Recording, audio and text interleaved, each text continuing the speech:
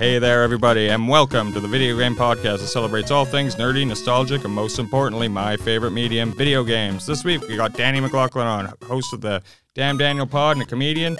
Dan, how are you? I'm good. How are you? Dude, very happy we finally got this. Yeah, going. man. Thanks for having me on. No, thanks for having me, man. One of my faves. I felt so bad a couple weeks ago when I fucked the train up.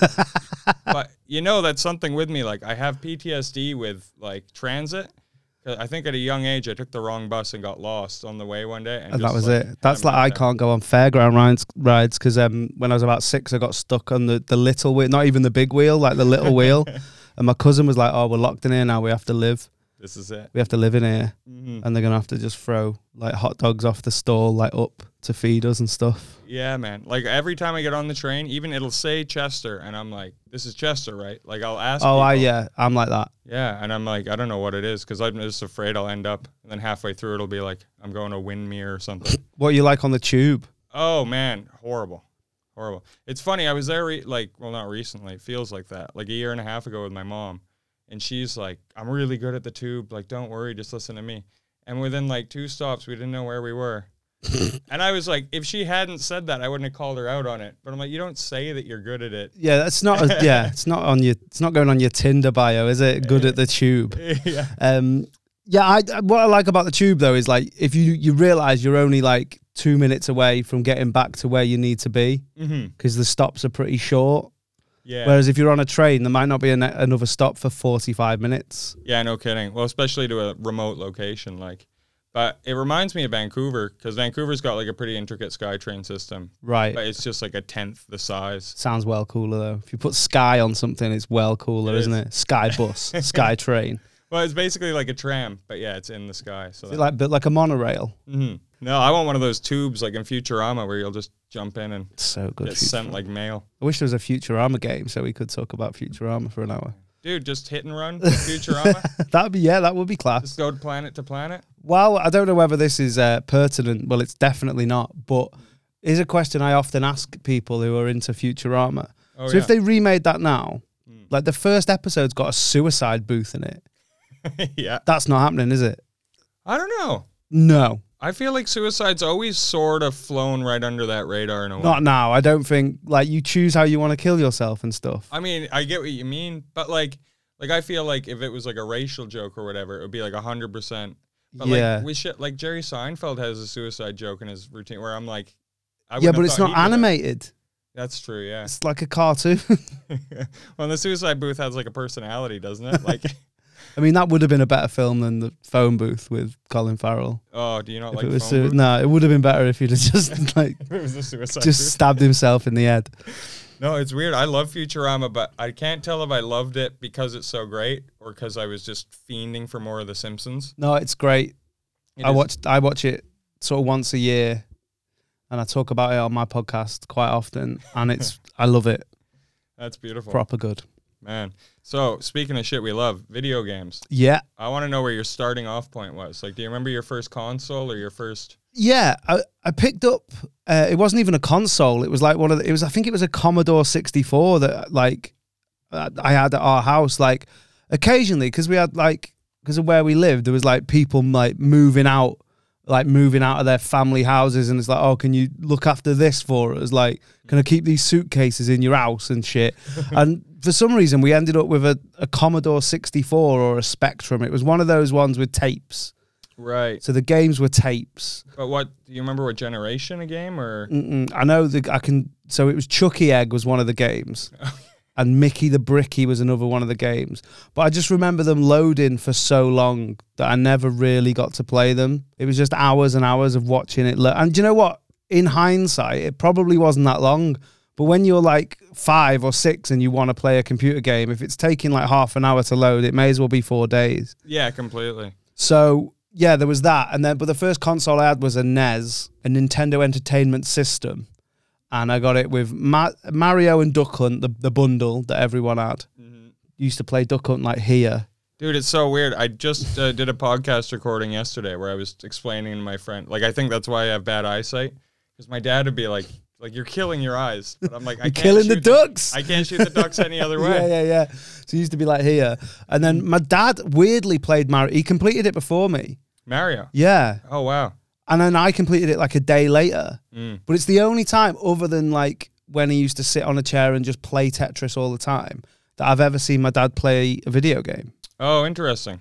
Like what do you think grabbed him with it? I don't know. I think it was, at the time he was still with my mum, and it Right. was probably some respite from their terrible marriage. Just so some quiet time. yeah, like, and it was a way that he got to play with me without taking me out the house, putting his shoes on. So Well- it's like lazy football practice or whatever. Like, he doesn't have to take me the swings. I will just click Mario on, and he can watch me play it. I've always thought it's really cathartic though myself. Like there's certain games, especially ones where you can like listen to a podcast when you play and just put your head down and focus on it. Like Yeah. I'll think of other shit when I'm doing it, or like even think of bits or whatever and write while I do it. Yeah. I'm terrible now. I can't do anything anyway without looking at my phone and stuff. So if I can like put a video game on in the background, it's like I'll still be dicking about, even if it's like just Wikipedia in like when it was. I'm terrible for shit like that. Yeah, me too. Just getting sidetracked. Yeah, my dad only really liked like the violent games that I couldn't play. Oh, really? Yeah, which is weird. I always like. I guess it makes sense. He wouldn't want to play Donkey Kong because he's like 45 or whatever. But I think I mean I'm 37 and I'd probably still play Donkey Kong. Like I don't. But then again, there's loads of violence now. I could Right. go and watch fucking Inglourious Bastards if I wanted, or do you know what I mean? Like Yeah. back then. Well, I suppose there was like when are you talking? Like 90s. Yeah, I'm talking like 96, 97. Like Turok, I remember when that came out. That Turok, was like Dinosaur Hunter. big to him. Yeah. That might have been one of my biggest disappointments when I played that. It just wasn't as good as I thought it was going to be. Well, I mean, man, I remember it looked like the best game in the world. Yeah, but I weirdly, I like when I play games like that. I love sort of like weapons that aren't guns. So if there's a melee weapon or like a bow and arrow or a crossbow or something like that, and I think that had a crossbow, didn't it, or a bow and arrow? Yeah. And it just wasn't the mechanics of firing it weren't that good, I think. So it put me off. The crossbow put me off. I remember proper weird items in that. Like there was like you get black matter and he's holding like a black ball and it just like shoots energy at people. And shit. Oh, like, really? Like it got pretty out there from when I was remember. young when that came out. So, like, how old was I? I just don't remember being sort of. I think it was late 90s, but I could be. I'm always wrong with these. Are you talking like the original Turok? I think it might have been a release game for the 64. I think it was an N64 game. Oh, yeah. So, yeah, I remember playing it, but yeah, my dad was never interested in anything like that. He played Mario, then he played Tetris. Like years later, I had a Game Boy that was just like in the skip, like I didn't use it because it was like past that. So he sort of turned it on and he was like hooked on Tetris. I did a trip when I was 12. I came to the UK and I had a Game Boy. And once you beat Pokemon like 5 times, you can't really anymore, you know. I've never played it. Oh man, I'm trying to find like because I've got a Switch. I'm trying to find the one that's like the first one on the Switch, and I don't. No one's come up with the goods. yeah, they'll never release one that's like the first one. Apparently, that Let's Go Pikachu is like the closest you get. Yeah, sort of. I think they're re-releasing Gold and Silver. Right. I mean, it's a game that holds up, you know. But the new ones are so shit, and I think everyone's so aware of it, like Sword and Shield. Are they shit? Or Really are they shit. just not for you now because you're 30? No, I tell you, man. Like the quality is just poor. Like they haven't like evolved anything about it. It's way too easy. Like you could just hold forward on the stick But and you're press 30 A. though. Sure. How old were you when Pokemon 1 or whatever? Yeah, is it Yellow? Was that the first? What's the No, first it was, one? It was Red and Blue. Right. How and old then were you when Yellow. that came out? I remember I got Pokemon Yellow and a Game Boy for my 8th birthday. So you really need to go and get an 8-year-old on this podcast if you can, and speak to them about what they think that new Pokemon is like, because it's not for you. I guess, but those first Pokemon games are still challenging, like, and there's still like there's aspects in those first ones that are really good that they don't have in the new ones, Right. and I think they sort of plan for the graphics and all the new shit they can do. Yeah, they now. want to make it look as good as possible. Plus, I know this is like we're not talking about what we're meant to be, but I think the worst thing, that's happened to video games is the fact that people don't need to finish them now. I don't mean like complete them. I mean like developers, Yeah. because they'll go, oh, we'll put a patch out in a year, be fine. Well, even just I find it insulting that like it's like, okay, you made a game. The deal was I'll pay this much for it. Yeah. And then a year later, it's like, hey, if you give us 20 more pounds, here's a better ending to even, like, not even like new content. Like, we actually fix something. It's Yeah. like, well, that should be free. Yeah. That's why, weirdly, I'm not adverse to buying a season pass, or, you know, like you pay them like 70 quid for a game that's 50 because you know that you'll get like. If it's established that there's going to be new, fresh content. There's this one. Have you heard of Stardew Valley? I've heard of it. Is that like it's like a farming like game. an Animal Crossing? Sort of, but like just better. It's like smaller and more charming. Right. It looks like a Super Nintendo game. But the guy just made it. It's his first game. He made millions of dollars off it. Didn't expect to. And now he said like, well, hey, I'm just so happy. I didn't expect this. I'm just going to keep working on it, and I'll just release free releases every few years. Oh, wow. Because I don't ever need to worry about money again. And so he just dropped like a new expansion. It's like a third more game just for nothing. What a good dude. Yeah. And he's like, well, fuck it. Like 10 million is a lot of money or whatever. That's in my head. That's what I'd be like. But until you've had that money, you don't know. Mm-hmm. In my head, I'd be the guy that's like, hey, just have it. Just, yeah. Or like, you know, the dude, like the famous dude that like he'll be behind or he'll be in front of someone in a queue for like Nando's, and then he'll just go, hey, you know them behind? Just pay, I'll pay for theirs. Yeah. I'd love to be that guy. But until you've got that money, I might be like Mr. Burns or something, a Scrooge McDuck. I'd be like, nah, I'm swimming in it. I always wonder that. Like Jeffrey Bezos, if I was him, would I pay my taxes? I've never ever heard anyone say Jeffrey. Really? Yeah, it's classic Jeff. Right, Jeff Bezos. Yeah, I'd never heard Jeffrey Bezos. That makes him sound like the giraffe from Toys R Us. I think it makes him sound like a fucking, mastermind. Yeah, it makes him sound Bezos. better. Jeff makes it sound like he works at Screwfix. I got that from the last Bo Burnham special, though. Oh, right, I've not seen it. Well, yeah, he just has these 1 minute clips, like, shitting on Jeffrey Bezos. And So he's done it for effect then. yeah, so I don't know, that's stuck in my head. William Gates. William Gates, yeah. Bill. Poor Bill, divorced. Dick Branson. Who's he? Richard Branson. When you change the name, Right. it doesn't have to be, you could shorten it if it's already the elongated form. Yeah, that's my dad's name, and I think he never taught that to us because he didn't want us to call him Dick. Like, Of course. we think it's hilarious. But, Which it is. so you started with a Nintendo. Yeah. Then I got a SNES, the Super Nintendo Street Fighter 2 Turbo version. So that came with Turbo it. controller? Do you know what? I had a Turbo controller. Right. But not with it, but I bought one. And Hell it's yeah. mad cheating on Street It's Fighter. ridiculous. So you could just be like, you can never be defeated because you just be Blanca and someone jumps at you and you just hold Y and you'll go electric straight away. No, I remember that was like, because I was never into the fighting games because I couldn't learn the combos. I think, again, I was just a bit too young or a bit too stupid. Well, there was no combos on. That was the good thing about Mortal Kombat 1 and Street Fighter 2. They hadn't established combos yet. Oh, really? So it was just pretty much like, you could have combos, but you'd have to make them yourself. So you could do like a jump kick into a sweep. Right. But that's not essentially a combo. You wouldn't get any points for having a combo. It's just 2 hits. Yeah, by the time I looked at fighting games, it was like, you need to remember this combination. Yeah, to do this. the first one of those that I remember was Killer Instinct. Oh, man, really? That was, because that was sort of, so Mortal Kombat, Street Fighter was Street Fighter, Mortal Kombat had its blood and its gore and its fatalities. So Killer Instinct needed something else, so they were like, oh, we're going to do combos. So their finishing moves were called ultra combos, weren't they, where you'd like, you'd do like a 64 hit combo. Right, I do remember that, because Killer Instinct, for one reason, was the one that got on my radar as a kid. And yeah, when you mentioned it earlier, I was like, man, I remember all the characters on it. Like, I did an accidental ultra combo with TJ Combo, the boxing character, in HMV. oh, yeah? The music store where we were all just around playing. Oh, back when they had the big Yeah, steps. and it was an accidental one. And I looked like the fucking King of Chester. Yeah, it's Because like it looked like I'd done killing. it on purpose. I just, and I was like, yeah, why wouldn't I be doing this? Like, Yeah, it's like you're killing at a comedy show. Yeah. Like, everyone just into it. but by accident. like you don't, someone else said your joke in your head and you just repeated it. Like, it wasn't mine. I didn't do it on purpose.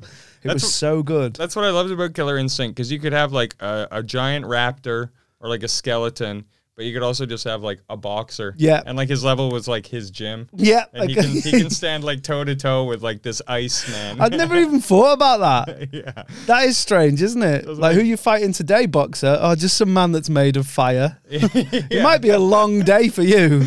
Yeah. No, that game's sick though. For a future episode. Did they re-release that? Did they ever do like a 2? They did one on N64 and it didn't get any of the attention. Mad. It was even one of those cool gold cartridges, if I remember correctly. Oh yeah. I didn't have a 60. I couldn't wait for a 64. So that's my next. So I had a SNES, and then I was always Nintendo. So I was like, cool, I'm gonna get a 64. But for some reason, it got delayed. Am I right in thinking that it was meant to come out? So I wanted it for Christmas, but it wasn't gonna come out till March or something. I don't know. So I think they missed the Christmas market over it. So I just got a PlayStation. Yeah, I don't know the timelines. It might not have even been as close in North America, because it's sort of like doing research for this podcast. I've realized it was like Super Nintendo, and then PlayStation comes out as they're still doing Super Nintendo. Right. And then N64 sort of jumped ahead. But N64 and PS1 were still pretty competitive. Yeah, but once I'd got the PlayStation, because you could like play CDs on it, it just seemed cooler. Yeah. It looked cooler. Way there more was something advanced. better. Like cartridges looked childish once the CDs came out. It was almost like a cartridge is a cassette and a CD is a CD. So you'd rather have that. Or even compare VHS to DVD. Yeah. Like Yeah. cartridges, by the time the GameCube came around, cartridges were just gone, which is sort of a bummer. Like I just love how indestructible they are. Like the cartridges you have from your childhood will work right now. You know? Yeah, and I know it's quite a hack topic, but the blowing in the cartridge is undefeated, right? It never didn't work. Whereas if you're like any dickhead teenager, you probably stack all your discs in one thing. Yeah. They're all scratched and fucked, and there's no way to ever play them again. I remember I got like, it was like, when you know those spongy stickers that you use to put like stick stuff on when you don't want to go and like use Blue Tack or the wall. They're like, Yes, yeah. No, it was like a disc with a sponge on it, and you put it. Is that what no, just in general, or like they'd stick a badge to a greetings card. You know what I mean? Like if you get a greetings card and it's got a badge on it, it will be stuck with it's like a sticky back sponge thing. Yeah, I got one of them on my disc once by accident, and all the like weird shit. And I remember my stepmom like cleaning it, like it was FIFA 97, and it was the only game I played, and she was like cleaning it meticulously with like this solution that she had to make, which was like fucking 4 parts water, 1 part vinegar, or some weird solution shit. Or like disc cleaner. And I'm sure the game probably was £50 brand new. Like, yeah, it's probably it's really weird how they've pricey. never. I remember I got NBA Jam on the SNES, and it was 60 quid, which is The price point's never changed. it's mad. In fact, it's only really gone up. Yeah, and now they're trying to take that away from you, because the only way you can get around that is by trading in. But now they're trying to make you download everything. Yeah. So there's no trading. I never fall for download. I do it on the Switch because the Switch games are so expensive from store anyway. Right. Sometimes I'll put them on sale online. See, I was looking, there's a Pokemon, I was going to get that Pikachu shit one just so I could have a little look at it. But it's like 50 quid on the store. And I was like, if I go CEX, then it might be 40. And then I feel like I've won a little bit. Yeah. Even if I have to walk into town. No, it's a problem I have with so many Switch games right now where I would happily pay 30, but any new release is like they just put out Mario Golf. Like Right. An easy £30 purchase is like 55. I'm like, Yeah. well, I'm never going to buy that. Yeah. I don't need, especially at like I'd be more like, I buy 2K every year. Mm. And when it's hyper realist, I'll spend 60 quid because I feel like at least I'm looking, it's like it's an adult game. But in my head, Mario is a child's game. I'm not paying £55 for sprites. Well, and I'm a more even like if they put out a Mario Odyssey 2 or whatever, or like Breath of the Wild 2 is coming out. I'll buy that day one. Yeah. But they just released a Zelda, I think it comes out tomorrow. Sword something. Sword of the Sky or something like that, isn't it? Yes, Skyward Sword. Right. Nice. Nearly. That was the one they released on Wii U that no one played because no one had a fucking Wii U. Right. And they're re-releasing that like full price. And I'm like, how do you get away with that? See, I didn't know what that was. I saw that and I just assumed that was Breath of the Wild 2 and they just called it something else. So No, it's essentially a port that they'll HD. I'm glad I didn't. But then again, HD doesn't mean anything to me because I've never played my Switch on the TV. Oh, really?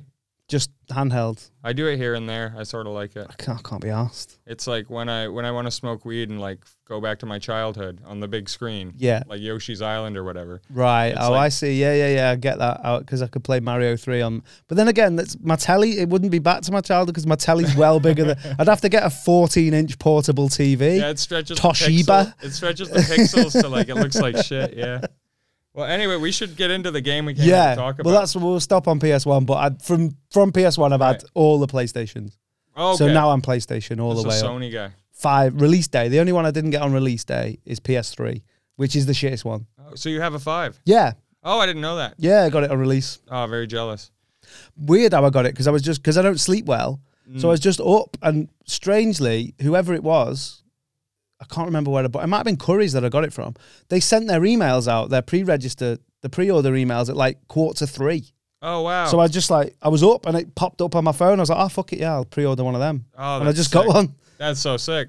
Yeah, it's good. Good games are starting to come out now, too. Yeah, but because I've mentioned it before, but my favorite game, Kingdom Come Deliverance, PS4 game, takes ages to load because it's like it must be on the very limit of the PS4. Mm-hmm. Takes 2 seconds on the 5. It's great. Played it again all the way from the start. It took me half the time. That's the dream. And you know, like Cyberpunk caught so much shit just for not being able to run on the PS4. Right. But I'm like, I bet it's a sick game that no one's talking about. But I runs didn't. fine on the PS5. I didn't even see. I saw all the furore, but I didn't even see the game. Is that the Keanu Reeves in it or something? Yeah, but it's done by the guy that do The Witcher, or not the guy, the company that does The Witcher and everything. They've got a phenomenal track record. It's like, I just bet it's a sick game, or even if it's like an 8 out of 10. People love to shit on stuff, especially like new stuff. Like, because did it come out on the 5? Yeah, and apparently the 5 worked okay at the time. It was the 4 one that didn't even run. But again, if without the internet, that they'd have had to finish that. It'd come out next year. Yeah, but it'd have been done and it'd have been good. But they've probably gone, oh, we can put it out and put a patch out in 6 months. Yeah, it's essentially setting a precedent. It's like illegal, like, to do. But anyway, yeah, PS, PlayStation, I love it. Danny McLaughlin, this is the game of your life.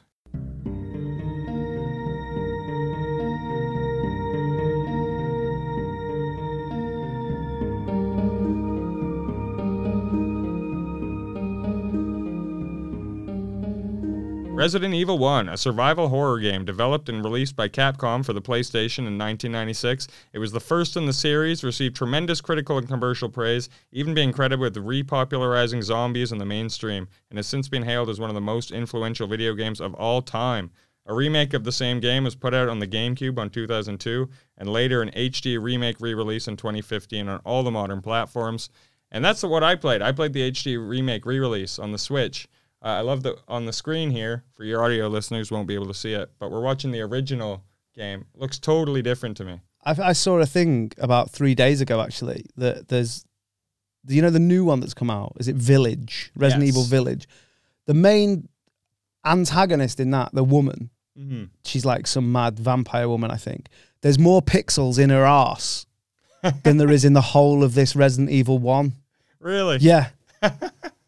Like her ass has got more. It's like that big. If you can see, like 2 inches, 7 inches.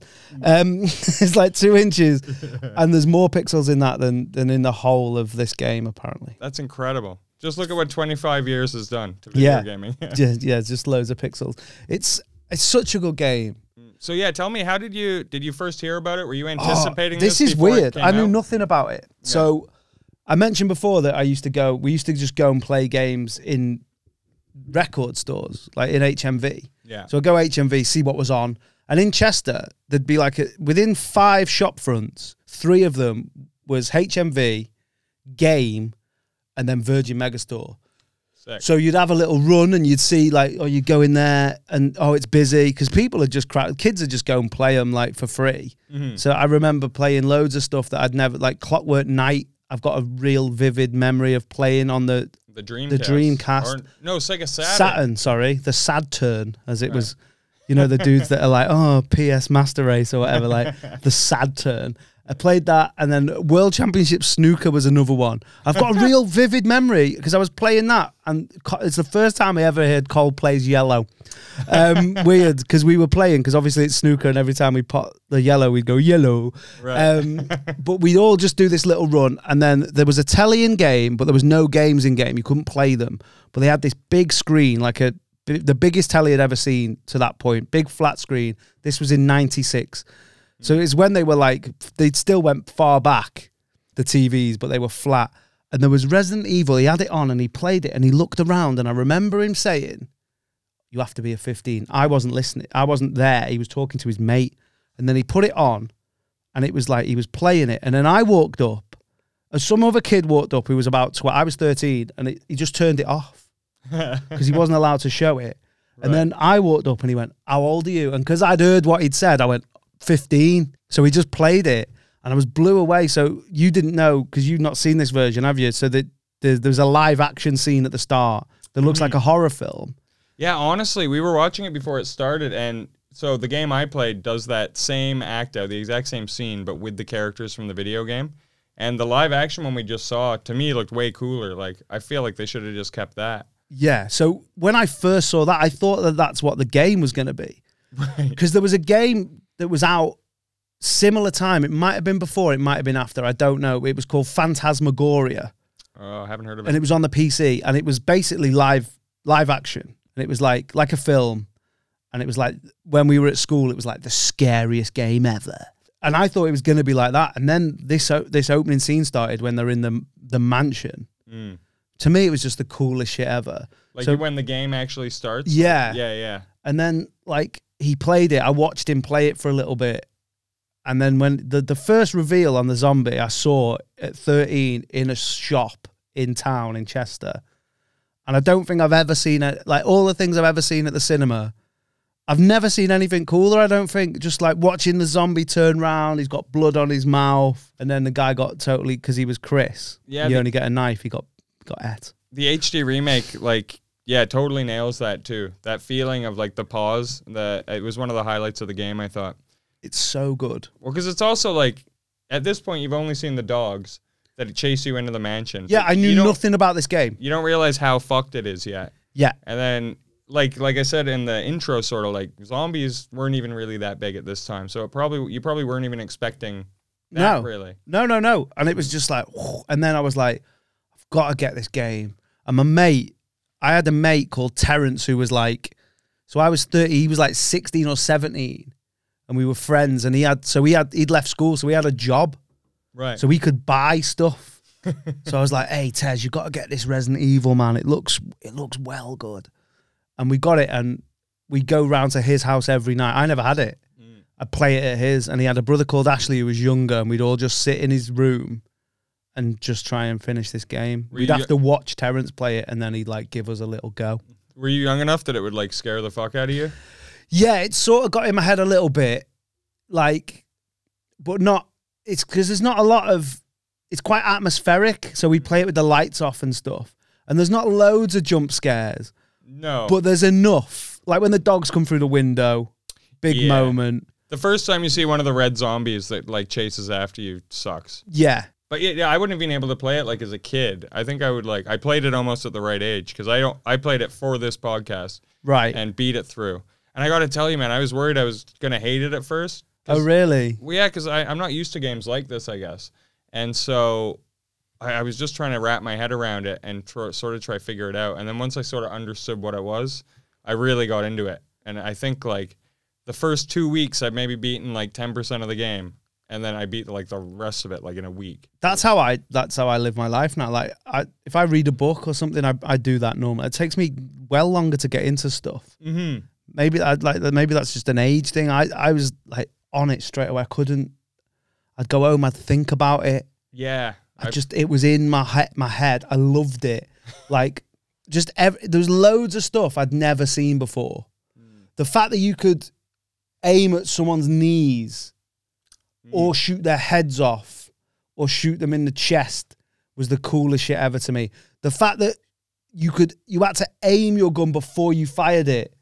I'd never seen that before. Normally you press the button, you fire your gun. Right. With this, you hold R1 or L1 and the way she holds the gun, Jill holds the gun really cool, like proper, like you see in the films. It just felt like a film, man. And it was just, and all the shit with the doors, the way the doors open to get, and like when you look at it now, it's, it's giving the game time to load.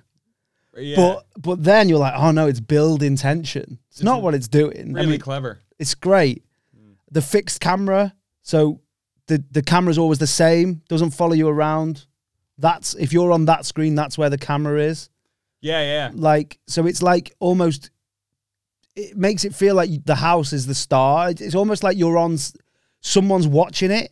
Yeah. On CCTV in a room, like some masters plan this whole thing And you're running around this mansion and he's just laughing, going, "Oh, right, they're in that room now." Well, and it does have that vibe, and I almost wonder if you think that's by design. So, like, we'll start with the character and the story, because, yeah, you end up in this mansion that you don't even realize why you're there. Originally, you're a member of STARS. I forget what that stands for. I should have written it down. I'd be impressed if you could pull it. No. And you can choose something I didn't expect even. You can choose between Chris Redfield or Jill Valentine. It's funny, I started with Chris twice and died fast. Like, one time I tried to leave. Yeah. And the dogs got me away. It's because the game's secretly sexist. Because it's like, oh, if you're she'll need a gun.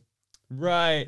So you get a gun with Jill. Yeah, it's basically easy mode. Yeah. Because she's got more inventory She space. gets 2 extra spots. And so, you know what women are like? They need guns and they've got bigger bags. She's got a handbag so she can carry 2 more herbs.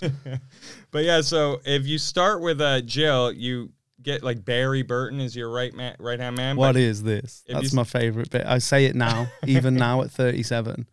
And if you start as Chris Redfield, you get Rebecca Chambers, who would go on to, like, I think, star in her own Resident Evil game. I think she's in 3. Or it's like 0. Oh, right. It's like a prequel to this. Right. She's also one of the characters later on. She might be in 4 or something. She's in, definitely, because that's what they do. They sort of recycle. Which I love. It makes me want to play the rest of them. I'm glad I started at the first, actually. Weirdly, like, this is my favorite. I say this a lot about loads of stuff. This is my favorite, but it's not the best. Yeah. I think even now, after I've played them all, 2 is the best. That's what my friend told. When I told him I was doing this, he was like, "Man, just play 2." And I'm like, "Yeah, but I want to know what I'm talking about." 2 is the best one, but it's like I talk about Goodfellas and Casino. I think 1 would be better if you played it second, because you've got used to it. Like, you got used to it with 1, and then you play 2 and you're like, "Oh, right." So you sort of know what to expect, and it's just a little bit more polished. It's the other way around with, like, the films. Like with Goodfellas, if I'd have seen Casino first, I'd have preferred that. But with this, it's like the opposite of that. So I think whichever one you play first, the second one was always going to be the favorite, I think, or the best one. So they've just improved on. So one of the very few times where they've just kept it as it should be, but improved it a little bit. That's why I'm glad I played this one, because now I know I'm going to. You can appreciate 2 better. Well, and I think chronologically, they probably. They're obviously paying a lot of attention to the story. And so the last character you have here is Albert Wesker, who there's also an assortment of side characters. Like, you meet the leader of Team Bravo in the house at one point, which is the missing team that, like, that's the whole reason you're there. The only one I remember is Forrest Spire, and he was pecked to death by crows. And you pick some off him. It might be a gun. Some sort of grenade launcher or something. Well, there's also the guy who he's bit by the snake, and you haven't seen the snake at that point. Oh, yeah. Julio, I think he's called. He's in the sewers. And you have to go find, if you know where the antidote is, you can run there and come back in time. I hadn't found the antidote room, so. There's so many. I don't know whether you want to talk about it later. There's so many pointless excursions on this game. Like, when you play it the second time, it's almost like a better game. Because, like, I don't know if you remember, there's 2 cranks. So there's a crank and a hexagonal crank. And it's just like, you get to the bit and you're like, "Oh, right, sweet, I need the crank." And they're like, "Nah, it's the hexagon crank though." The wrong one. They just fucked with you. So they could have at least used something else that wasn't a crank, so you didn't feel like it was the same shit. Like, if they'd have called it a winch and it looked a little bit different. So it's like, it's purposely done to run you out of resources. You're like, if you took that wrong path, you're going to be fucked because you use bullets to get back and forth. That's what I love about it. But I will save that for the gameplay section. I will get into that. The mansion's evil creator is Sir Spencer. He's a eugenist, a leader of the Umbrella Corporation. I don't even remember that. I just remember Umbrella. I don't know why they were there. Well, you find out Sir Spencer. So essentially, he's this eugenist. And he's under the tutelage of Miranda, who is like a more overarching, what's the word? Bad guy, essentially. Yeah, that's later on. That's like, you find that out, in a different game. Yeah. But he's her mentor, essentially. And she's been teaching him, like, hey, you're God. People are fucked. Like, we need to just come up with a better form of human because we all know where this is going.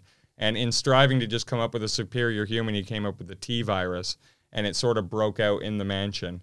And instead of, like, alerting the authorities or whatever, he was like, well, fuck it. We'll just keep rolling with this. Maybe I can just wipe out all the humans with this and keep creating Herd immunity. Yeah, keep creating because he's a eugenist. That's where he comes from, And it's interesting. So I don't even remember. I don't think you actually meet him in this entire game. No. But it's all the damage that he's created through his experiments and shit. And you see diaries throughout of the people. That's so good. Some of the diaries. Yeah, some of them are tragic. Yeah, itchy. Yeah. Itchy, scratchy, hungry, itchy, scratchy is one of them. Yeah, that's referring to a guy who he didn't even realize what he was infected with, but he's slowly losing his mind. Yeah. And just jotting it down in the diary the whole time. Yeah, it's really good. Really intense. Eventually, while exploring through the mansion, you uncover a plot by Wesker that he's infiltrated STARS from the inside in order to destroy it. And it sort of happens as I was playing as Jill, so you hear Barry talking to someone, and Wesker sort of laid out the plan to him.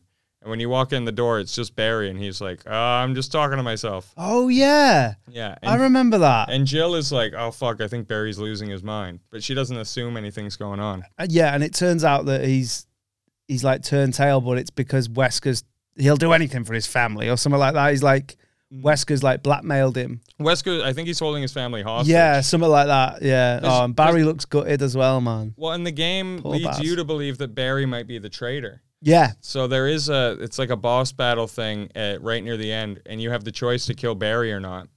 Again, I don't know if it was like that in the original. I don't know.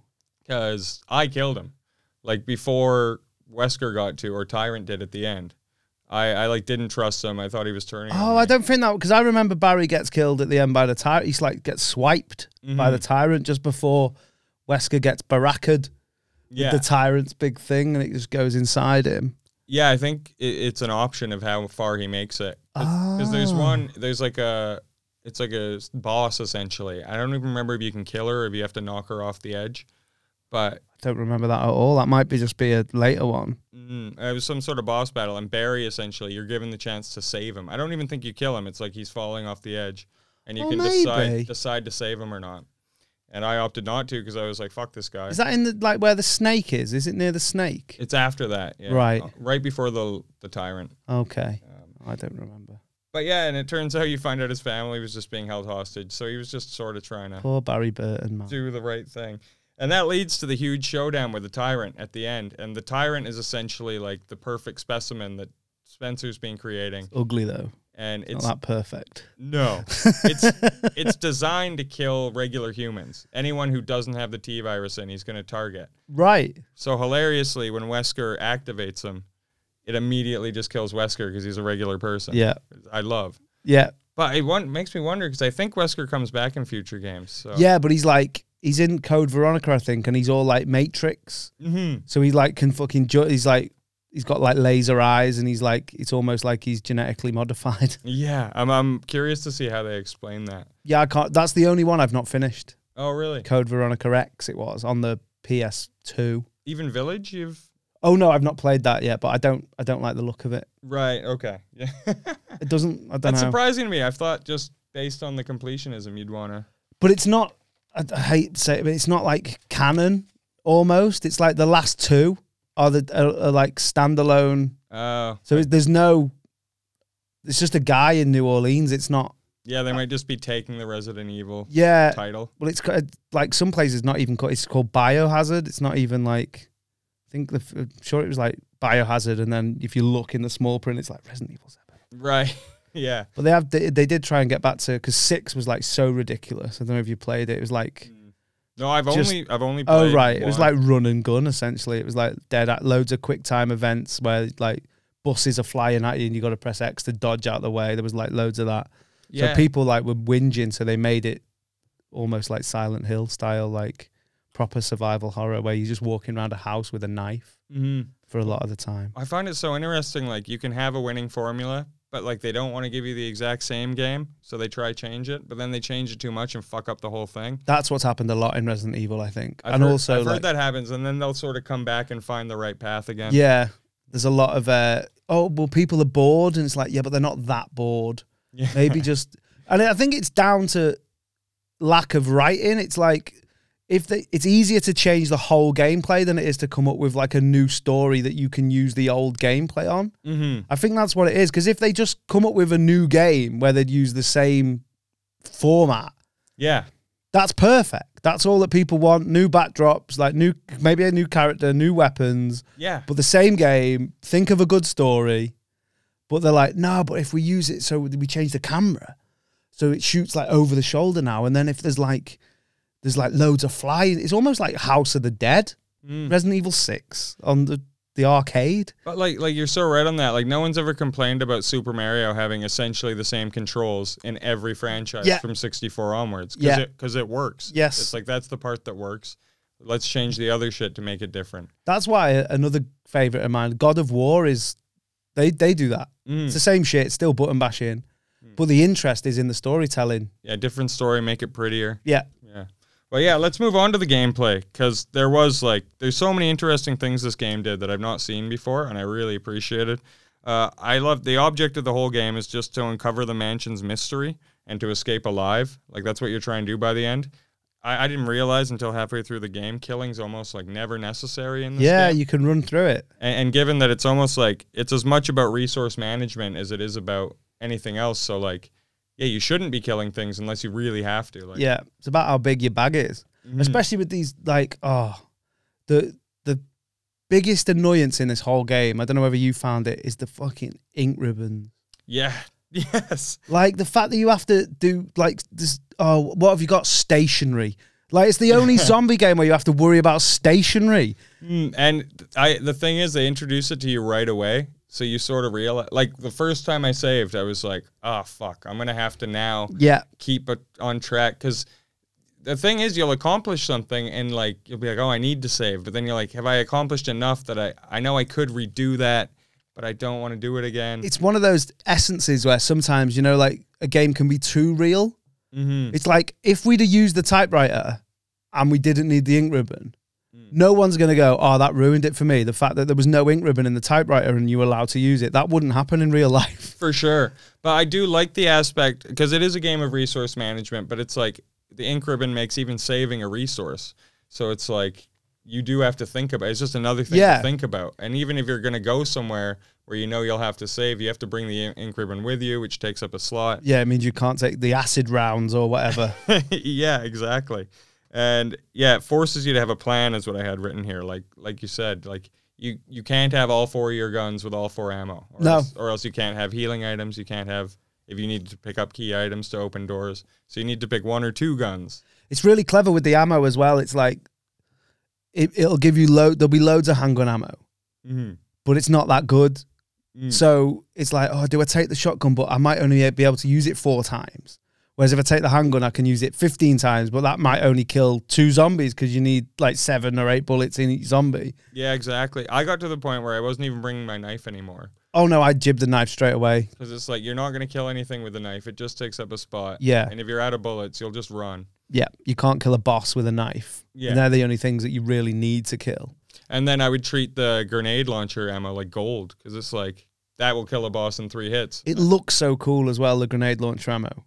How it's like a little, I don't know what, because it's like a 6-pack of beer. Almost. Yeah, it's like a big torch. It looks like one of those big torches. Yeah. Like that you take fishing or camping. It's like, I just remember them looking really cool. And I love how they sort of layer out the mansion, because you see all the mansion at once, but it's kept separate through a series of keys and whatnot, and you don't know how to get any of those keys. So even like way late in the game when you're 80% done, you'll be opening doors that you saw from the very beginning. You're still in the same place, essentially. Like, you go outside for a little bit, but then you have to come back in. Yeah. And there's a room it's where the Magnum is, that you can't, like, you're in it in the first 10 minutes of the game, I think, but you just can't do anything in it. It's just not, the thing hasn't spun round or whatever it is. Oh, there's the with the diamond, where you have to put the jewels in the cat's eyes. There's that one, yeah. But then there's the one, like, just behind the main mansion with the 2 insignias you got to put into the door. And that's where his secret lab is, where all the... So it's like there straight away. Like, and you see it and you know, like, eventually through this game. What really got me is at one point, so you have one insignia, you put it in the door, and then you find another, and it's just the metal piece, but you're missing the stone ring around the metal insignia. I don't know whether... I can't remember this well enough that might not just be... I don't know what changes they've made on this remaster. Right. So I don't really remember that. I just remember, like, all the keys were in a carving of a heart. There was, like, they're named after... They were card suits, weren't they? Yeah. And then no, on mine it was like the shield key, the armor key, Oh, the right. helmet key. Oh, maybe I'm wrong then. Maybe I thought it was a carving of a heart, a carving of clubs or spades. Or maybe, but then that rings a bell as well. So maybe that's 2 or whatever. Yeah, but it didn't make sense as far as how you found them. And what I didn't realize until like way into this game is that you actually have to examine the items and like rotate them. Yeah, in you your can inventory. spin them round and then you'll find a little, like a whatever in the back of it. Yeah, like there was one fake key, and you basically have to pull like the Indiana Jones, where like you have a fake key and you grab the real one and switch it with the fake one. You have to do that with the shotgun as well when the ceiling descends. Mm-hmm. You have to put the broken shotgun on the. So if you take the shotgun, the ceiling comes down and you put the broken one on and you get to keep the shotgun. Mm-hmm. And there's a bunch of that shit. Like the one I just described, if you take the key and don't have the fake one, you just get crushed by spikes. Do you know what annoys me though? What? In all these games, What's that? she could shoot the lock. Yeah. In all of them. In every game, there's loads of games where there's like a jump. You can jump, but you can't jump on that. Yeah. And that fucks me off. Mm-hmm. Just make it real where you can jump on anything. It ruins the immersion completely. Yeah. Yeah. So yeah, she could blow every door open. I also thought that the healing supplies felt like pretty sparse and good. Like I hated when I was walking around at caution or danger and you didn't have any healing. It just makes things more tense. Like, Yeah. more like you could just die at any minute. I don't know whether this one, I'm not sure whether they brought that in later on. Mm-hmm. But it might have been 2 or 3 where you'd actually start limping. But Yeah. in the first one, I think if you ran and even if you're on danger, you could run as fast as you could on green. But later on, they started making it so it actually mattered. Like you were crippled. But in a way, it's worse because you'd run around and you forget you're on red and then some zombies fucking sick on you and you're dead. Yeah. But it's weird because the spray is so good because it refills the whole health. Mm-hmm. I often died I was on caution and I was like, oh, well, I'm not wasting a spray. Yeah. So I'll wait till I'm on danger. But then you'll get like a zombie that does 4 bites and you just die straight away. Yeah, it just smokes you. Or did you ever have it? So you know the hunters? Which ones are those? They're like lizardy things. Oh, yeah. That's toes clip on the floor and it's really scary. I forgot about those. And there's an intro for them as well, actually. Yeah. There's actually on this, I forgot about that. There's an intro for every baddie. Oh, really? Yeah, there's like a cinematic intro for the hunter. So it's when you come back inside from outside, Oh, you yeah. see it running and it's, but they can take your head off with one swipe if you're on danger. Then does it decapitate Yeah. you? Oh, that's sick. There's a few times where you'd like die and it like almost like a brutality in Mortal Kombat where it'd be like a different way to die. And sometimes when you die, you'd see the zombie like go down to eat you. Oh, yeah. It's really cool. I love that. And I remember the cinematic intro when you get to the sharks. Yeah. Yeah. Yeah. There's loads of this. I think the snake's got one as well. Mm. Yeah, the variety of enemies is great because at first, like, if you're watching live, you can see the zombies. They're so easy to murk. They're like classic, useless zombies. But then even halfway There's the through, snake. and there's the big snake. That's when it got to me like, oh shit, this isn't just because still, if you're thinking of it in a realistic standpoint, the idea that okay, this virus broke out and turned these people into that all still tracks. You can believe it. Yeah. But once you saw like a giant snake, you're like, what the fuck happened here? Like, Yeah, but also you can be like, well, they were obviously doing experiments on the dogs, so they might have been doing experiments on a snake just to see how the virus, yeah, like they do on monkeys and stuff. and they probably made it gigantic Yeah. and then lost control and Yeah. just left it. Like you can suspend your disbelief. It's great, and my only issue with any of the Resident Evil series is I always prefer the start of the game when it often takes the same path where. Basically, I hate fighting the last boss because they're always ridiculous. Yeah. So I like fighting the zombies and shit like that. And maybe I'll allow a big snake, I'll allow a big shark or whatever. But then when you just have to fight these mutated beasts at the end, I'm always a bit like, oh. Right. Yeah, because it doesn't feel like what the game's about. It No. feels about escaping. And, Yes. And I didn't, for instance, I didn't kill that snake there because you can't. If you shoot it with enough bullets, it just goes It away. fucks off. Yeah. So it's just a waste of your bullets. You can get exactly what you need out of it and just leave. Oh, how'd you do that? You just grab the items that you need from the room. Oh, I thought you only got the last item when it slivered off because it was near the hole, I don't know if they the changed. insignia. No, I don't know if they changed it, but Right. anything I needed from that room. And the same cutscene that happens afterwards where you fall because you get poisoned happens if you beat the snake or not. Ah. So I was sort of just like, why waste the shotgun bullets to kill this thing? Yeah, well, that's the thing. Like you say, that you can run through this game essentially. And that's what we talked about, that final battle. That's what you're designed to do. You're not meant to beat the final boss. I don't even know if you can. No, you can't. Well, I've died loads trying to kill it. So you get to the end and you haven't got any resources. So like, it's like, oh, I've got 5 handgun bullets. If I put them into it, and then maybe if it'll only take like 2 knife stabs. But the whole point is to just avoid it till the helicopter drops the rocket launcher. And it took me so long to find that out. Well, Because I was just dying trying to kill it. it's like the definition of a survival horror game, and that's what the genre is. But I bet that genre didn't even really exist before this game. So you would never assume I just have to outlive this thing. Yeah. So there's people chat. So this is known as the start of survival horror, right? People say that this, but then I think Silent Hill was first. Right. And also this was based on this is Konami, isn't it? There's a Konami game. No, Capcom. Capcom, sorry. From like on the SNES or something. I read about that. Yeah, he based this off of a previous game. Which is like, it looks like the original Zelda, like it's a top scrolling thing. Mm-hmm. So it's like Summit Mansion or something. Right. Well, it gets to the point where I'm like, this is the one that made the mark. You know? I think you're right. And it's certainly the one that is for me. Once I play this, I was like, oh, you couldn't tell me anything about Silent Hill. Silent what? Yeah. But just as they were on that thing, then I want to talk about the music in that, the music in the save rooms. Yeah, let's move. I was actually just going to move on to graphics. Oh, and right. sound, Okay, cool. Sorry. Perfect. No, it's it's me perfect. trying to take over your podcast. I apologize. No, but hit me. What did you think about the save? Because I like the music throughout. I don't think there's anything really stand out. Like, Only that room. yeah. So it's when the door's opening, you hear that noise, you're not going to die in that room. So I never put that together. Right. So there's a noise wherever you can save, where there's a trunk. It's got its own specific sound. So when the door's opening, you hear it, and you're like that. Because a lot of the time you don't know what's on. It's the only door where you open it for the first time or the second time, you know what's in there. Right.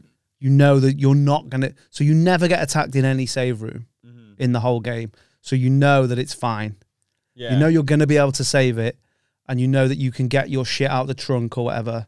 So it just makes you go, oh. When it probably becomes like Pavlovian, like you just calm down as soon as you enter it. Yeah, definitely. Pardon me, the footsteps. The first time I really heard footsteps in a game. Oh man, that's interesting. So, like, and it's different depending on the floor. So when you stand on the carpet, it's like shh, shh, shh, shh. And then when you walk in the wardrobe in the mansion in the hall on the stone, it's like. Right. And I just really like, and on this wooden floor here, it's always different. It was really cool. Well, I never tracked it, but I bet the doors sound different too. Based I think on some of what them kind do. Of door it is. Yeah. The thing that blew my mind visually on this game, it's such a little thing, but there's one room where you go in, and there's a mirror, and you can just see her reflection perfectly. Right. And it's just, I think it's the first game. No game looked like this when it came out. Yes. I think Duke Nukem 3D came out at a similar time, and it looked quite similar. But the shit you can see on here, just like that, like when there's like pieces of artwork that you can see and stuff, Or just that pattern on the wall there, or just the chrome up there. looks beautiful. Well, and it's funny, like it's such a weird thing with video game and time and stuff, because like we can remember when this was the most cutting edge shit ever. Yeah. Whereas I played a game that was a remake of this, which still doesn't even look that good now compared to the standards we have 6 years afterwards. Yeah. But like at this time, I'm still old enough to remember when this would have been like completely blow away. Well, I played this when it came out, and then I didn't play it until about 5 years ago when it came out on the PS Store. But it wasn't a remaster. It was just the original. It was the original. And it was like, when you watch like football highlights from the 80s and you're like, how the fuck was this telly? Yeah. How did we watch this and we could make out how did we even know it was playing? Like when the lights like streak across the screen and it was like that. I was like, did we all have glaucoma when we were playing this in 1996? Because I remember thinking this looked amazing, and it looks like shit. But it doesn't, obviously. I mean, of its day, it was phenomenal. Yeah, and well, if you compare this to anything from its time, you could see why, right? But yeah. You're comparing it to shit from like a year ago. Yeah, in your head. yeah. When even like a similar, like one of its peers was like Lara Croft and her triangular tits. Like this is like it's well better than Tomb Raider and like looks Much better.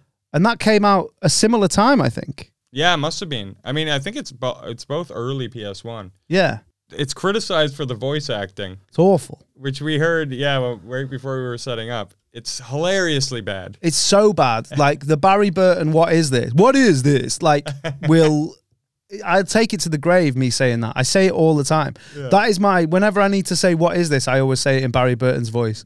Did that ever make it less scary when you're playing? When it's just the hilarious voices?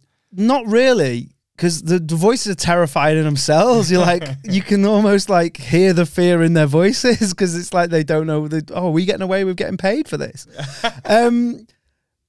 Yeah, I can't remember. I used to know loads of the sound bites, loads of the, but Jill sounds terrible. I never really played with Chris. I only used to play with Jill, really. Jill Right. looks cooler. She got a beret on. Yeah. I think if you can play with a beret on.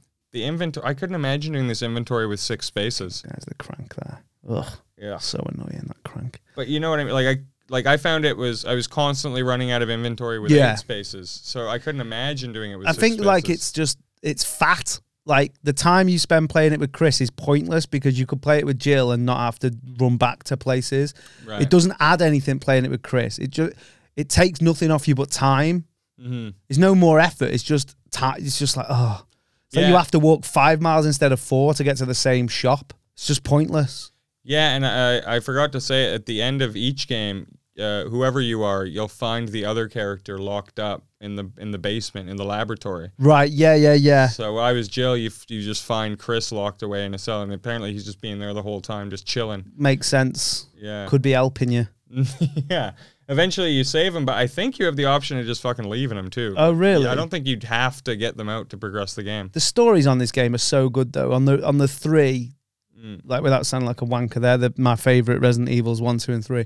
The fact that people pop in, that you notice like little cameos, it's so good. Like after this one, like so you're Leon Kennedy in the second one, and then I think it's Rebecca's in that's in this one, or it's Claire Redfield, so it's Chris's sister, and he pops in for 10 minutes. It's just fucking brilliant. Well, and I love that the developers, like, they had the forethought to be world creating in the first one. Because they're not just like, well, we'll see if this is going to be a success, and then maybe we'll have another one. Like, they knew from the jump, like, okay, I think the second game takes place in the city, that this is on the outskirts and of. I think it might be at the same time or just after. Just after, yeah. And that's what I mean. It's like, I bet that was all planned well ahead of time. And it's sort of, I know it might be jumping ahead, but it sort of makes it sadder that they've never done a good film. Because this is perfect for a film. Just why didn't they just copy the first game and make that into a film? I always wonder with stuff like that. I don't think there's ever been a good movie based off of a video game entirely. I can see the gears turning. No, I think you're right. Like Silent Hill was dog shit. Never saw it. The movie was horrible. And then, there's like And Assassin's Creed was dog shit, apparently. Tomb Raider.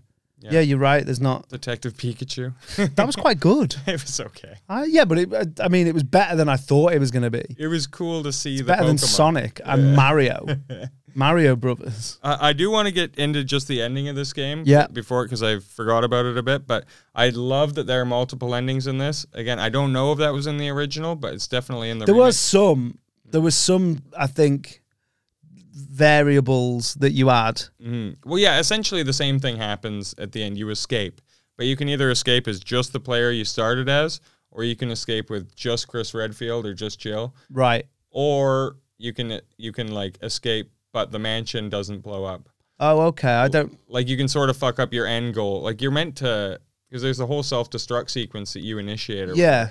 But you can just fuck that up and not do that. Oh, really? And just escape, yeah. Oh, no, I don't think you can do that on the original because maybe you could, but I only remember that timer going.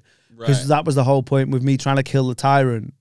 But I realized if you just let it get to like 2 minutes, you could, they drop the rocket launcher and you could kill the tyrant. Yeah, I'm not 100% on not starting the timer. I don't know if it gets stopped, but I know the worst case ending is where just your main character lives. Or does Wesker stop it or something like that maybe? Like Wesker doesn't die and he stops the time.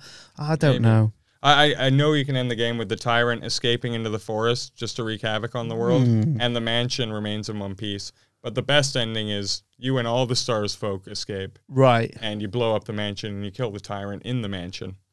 Ah. And oh no, because the only time I've seen the tyrant die is by rocket launcher to the torso. Right. That's the only one I've seen. Just explodes. These dogs, man. Oh, no, not Scary. a fan. Because you've talked about aiming, by the way. With the dogs, it was so fucking irritating. Yeah. Like, it's It so was tough annoying. to shoot them.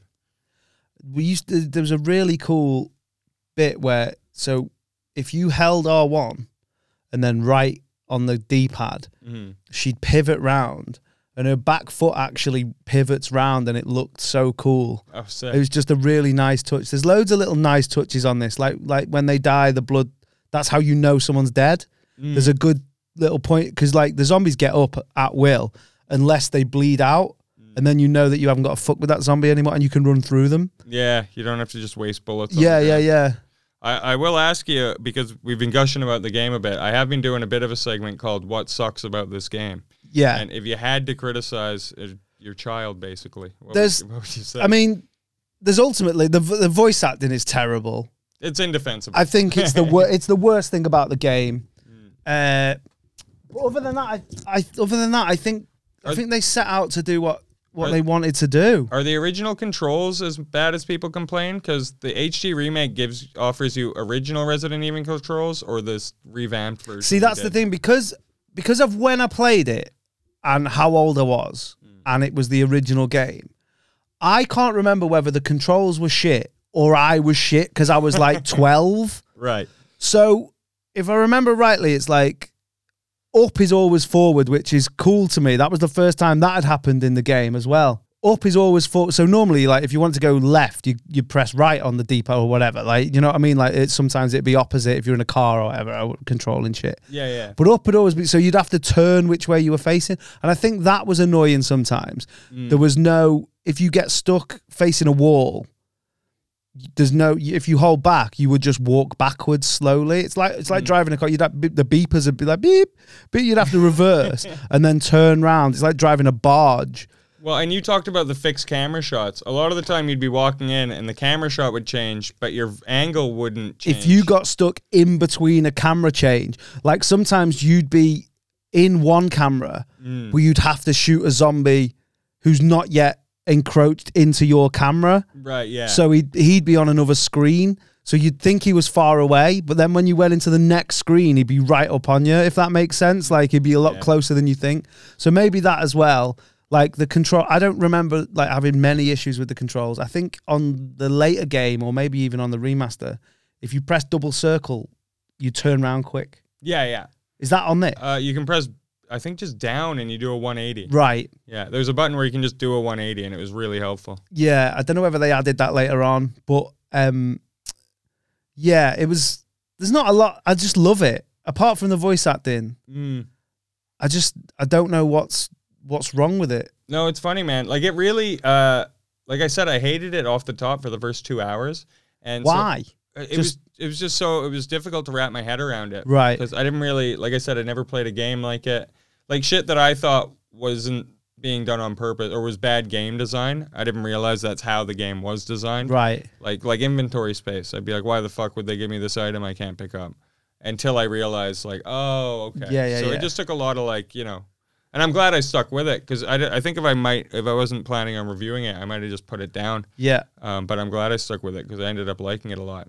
So yeah, a lot of my criticisms went away just the more I played it, the more I realized that's how the game was meant to be played. Yeah, I still think about it, how good it is. Now, when I saw, like, when I said to you, because I asked you, I was like, oh, can I come on and do Resident Evil? I just, and it's part of it's because I don't play it anymore, but I do sort of like watch it on YouTube, just watch someone else play it. Yeah. Just because I can't be arsed playing it, but I can watch it when I'm on the toilet or whatever. I love that, because you'll see people do shit you didn't know you can do. Yeah. You'd be like, oh, I get a rush from that. Or there's like certain bits there, like when you drain the bath. I'd forgotten about that. Oh, yeah. Such a cool bit. Or when the zombie comes out the wardrobe, like, that's like a cool... Or you can electrocute a shark. That was a personal highlight of mine in this game. It was, you know, when you drain the water or whatever, You get to some control panel way aside, but there's still enough shallow water that this one shark is like fucking with you. Right. And you have to toss this console into the water and then power it up. Yeah. And you electrocute a shark. I vaguely remember that. Yeah, it was sick. It's just cool, man. Yeah, it's just a great game. Well, and it's shit you wouldn't think. Even when I came in, like, oh, zombie game. I'm like, you think one thing. But then, like you said, you're electrocuting sharks. You're fucking all these boss battles. Like, there's a lot of cool shit. Yeah. You wouldn't have thought. But That's what's good about this is the boss battles at the start. Like I said, I do dislike when you're fighting these like mutated people, and he's like got like an eye on the top of his shoulder and shit like that. But a lot of the boss battles in this, they're like just like snakes and sharks and wolves and shit like that, which I quite like. Yeah, me too. The big spider. I forgot about the big spider. Oh, totally forgot about the spiders. So yeah, it's just stuff that you can be like, oh yeah, that they've just put an accidental bit of virus in that. Yeah. Because what I've noticed is there's, for every big thing there is that you have to fight, there's always little ones in the game. So there's little snakes when you're outside, they drop from the trees. Right. So if you remember that. And then there's these little spiders that come out of the big spider. So in your head, you're like, oh, so that it makes it more realistic, weirdly. I know it's a zombie game about a virus. No, but that realism is like important, and it's what they're aiming for. I think that's what they pulled off. Like you said, if it was a horror movie, it's like, you know, when they cross the line in horror movies, like when the bad guy will get shot like 10 times and keep coming forward. And Yeah. then you're like, well, now this is stupid. Yeah. Before it was sort of stupid anyway. But Yeah. You cross the line. That's what's done it for me. Yeah. So yeah, the last section I always talk about in these games is the legacy and the replayability factor. I think clearly it's a lasting legacy. I mean, like we said, a Resident Evil came out like a few months ago. Yeah. It's one of the craziest franchises in video games. But apart from like the 8, there's been 8 like, I don't know what you'd call them games, like sequential games or whatever. There's been so many more different, like just first person shooters, like survival games on your mobile phone. There's like one of the first online games where you had to like, you could team up with your friends and you had to survive in this room and stuff. There's loads. Resident Evil 5 is multiplayer, isn't it? I'm not sure. One of them, but... There's one that's like Resident Evil, I don't know what it's called, like Resolution or I don't know. There's like one, there's like a... Code Zero is one I know. Yeah, that was the PS2. There's, I don't know, I probably should have looked, or you should have. But there's like weird, there's so many games. Not you think, oh, there's 8, but there must be 20. Yeah. And like 5 films, is it? 5 shit films. Like there's so much stuff. I know a guy, he's a comedian, it's Alec Boardman, who's got like a Stars bag. Oh, really? Yeah, like a satchel. Oh, I'll ask like him about Stars. that. I want to see that. It's just a fucking great game, man. And I don't know whether it's one of them things that for me it just came along at the right time. Mm-hmm. Like for me to get the most out of it. Like I probably thought it was cool. You know, when you start comedy and you see someone that's average, but you're brand new and you think they're like the best headliner ever. Yeah. But they just opened a gig once and they had like 5 minutes of good stuff. And you, for the first year, you think like they're the best comedian ever. Yeah, you just tell everyone about that guy. Yeah. Maybe that's what this is like for me. But like. Well, that's why I don't think so, because I mean, maybe the original one, if I played the original, I don't know if I would have stuck with it just because of the gap or whatever in time. Yeah. But I played it for the first time fresh and I really got into it. I mean, I think it is a quality game. I think there's a reason it's still like mentioned and there's a reason they remade it to begin with. Just like loads of cool touches, man. Like it was the first game where you could shoot someone's head off. And to me, that was cool. It was very cool. Like you realize that if you had the shotgun and you aimed it at their body, even if they got close enough, you'd still blow their head off. Like that was cool to me. The noise it made when their head exploded was amazing as well. Mm-hmm. It was like a yeah, I would say I love at the very end of the game, it gives you your stat breakdown. It tells you how long you've played, how many saves you used, how many deaths you had, how many people you killed. And I think that's the big impetus to want to replay this game. Because it took me 13 and a half hours, right? I think. Oh, that's another thing, actually, that I'd not seen before, was when you're dead, you're dead. There's no green mushrooms. Oh, yeah. Like, there's no, like, oh, I've got 4 lives. This is back to the last save. Yeah. And if you haven't saved... Yeah, which is like the norm now. But then I don't think was. I think that was the first time that I'd seen that. It was just, Just game over. But no, it made me want to replay as Chris because I know I could get under 10 hours easy if I were to replay it. Right. But I'm like, it makes you want to be like, how quick could I beat this game? Yeah, I wonder what the record is. I wonder what the speed run is. Oh man, I'm sure there's like some guy in like an hour. Or Under whatever. an hour, probably. Yeah, I mean, but they have shit where like they'll reload next to a wall and pop into the next room and like. Oh yeah, they'll like do crazy sneaky. glitch stuff. Yeah. But yeah, I think we covered it pretty well. I think we covered the game. Amazing. Yeah, I was glad to do this one, man. Thanks Thanks again. for having me, man. Well, thanks for having me. Love the pod. Took over your studio there for a Oh, second. you're always welcome. And is there anything you want to plug here before we get out of here? I've got a podcast. It's called the Damn Daniel Podcast. It's everywhere you get your podcasts. And we're on Instagram and Twitter as well. We put like little clips out and stuff. That's it, really. Cool. Yeah, and as always, I'm Jordan Ducharme at FunnyJordanD on social media. Follow at GOYLPod on Twitter. Trying to grow it a bit, but and that's it. Thanks for listening, everyone.